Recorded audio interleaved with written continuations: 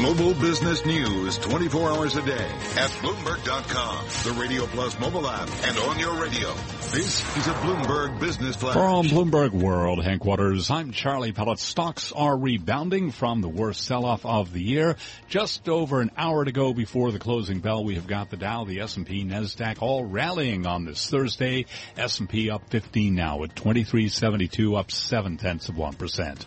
NASDAQ up 53, a gain of 0.9%. Dow Industrials up 121 points, up 0.6%. The 10-year down 230 seconds. The yield there 2.23%. Gold is lower by 10.90 the ounce to 12.47, down 0.9%. And West Texas Intermediate crude oil higher by 20 cents the barrel to 49.26 right now on WTI. That is a gain of 0.4%.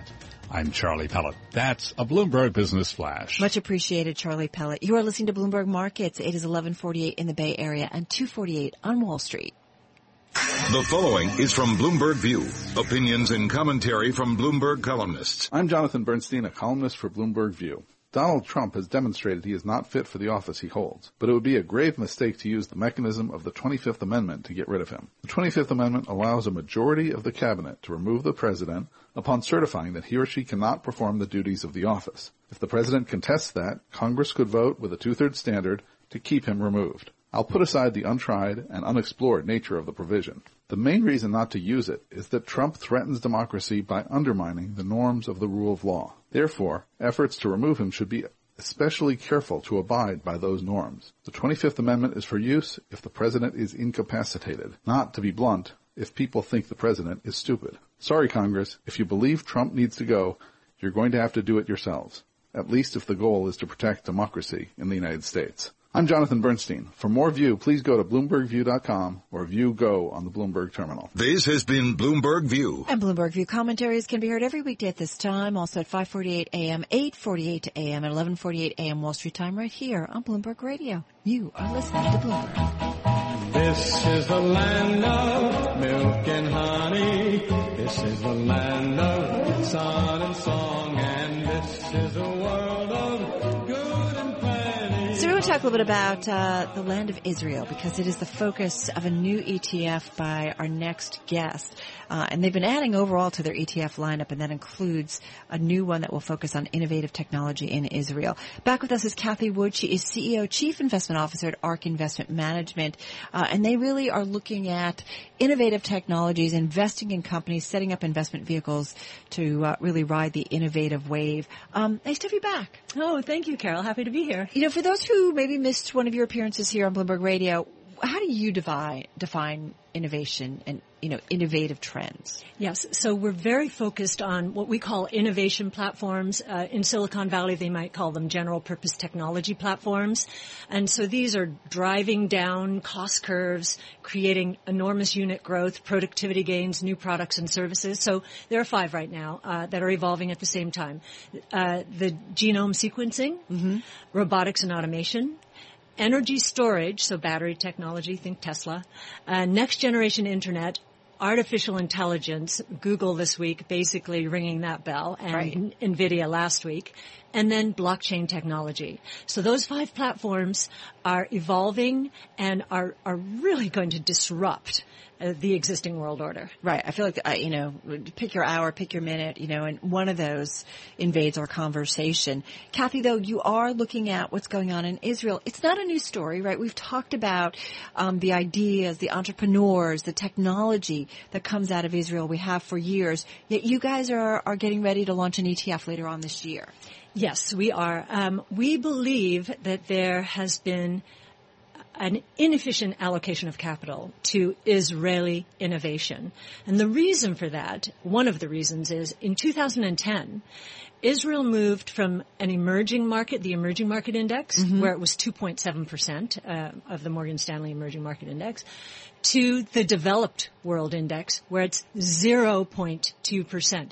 It went from a $312 billion market cap in today's terms down to 80. And indexes just shifted wholesale following Morgan Stanley. We think that was wrong. You've actually seen since that time a 53% increase in the Israeli indexes, roughly, versus a 200% increase for the NASDAQ.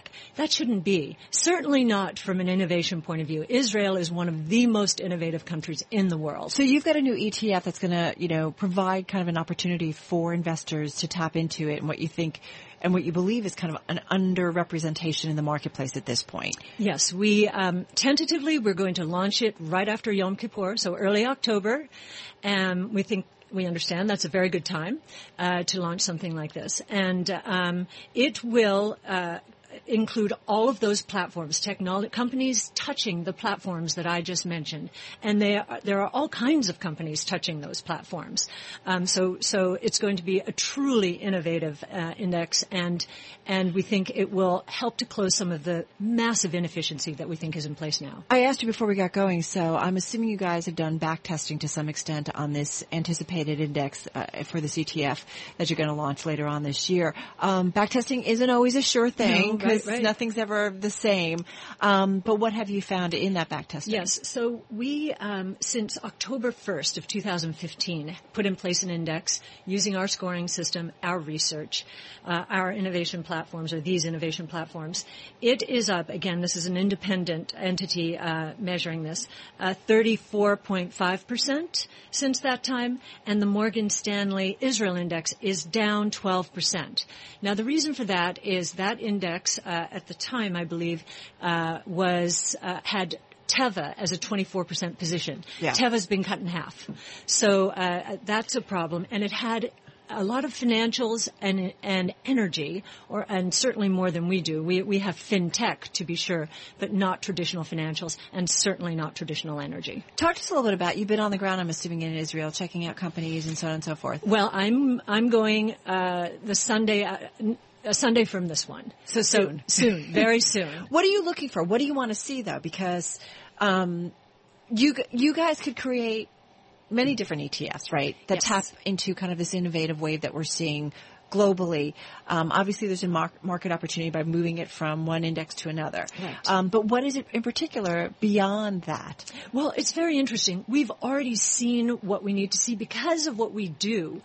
A lot of companies from Israel come through our doors in New York. They know we have an appetite for innovation. So we've met a lot of companies in very, very early stages. We've gotten to know Stratasys, the 3D printing company. Well, Object Printing was an Israeli company. They took over, and effectively Object's management then took over the operations of Stratasys.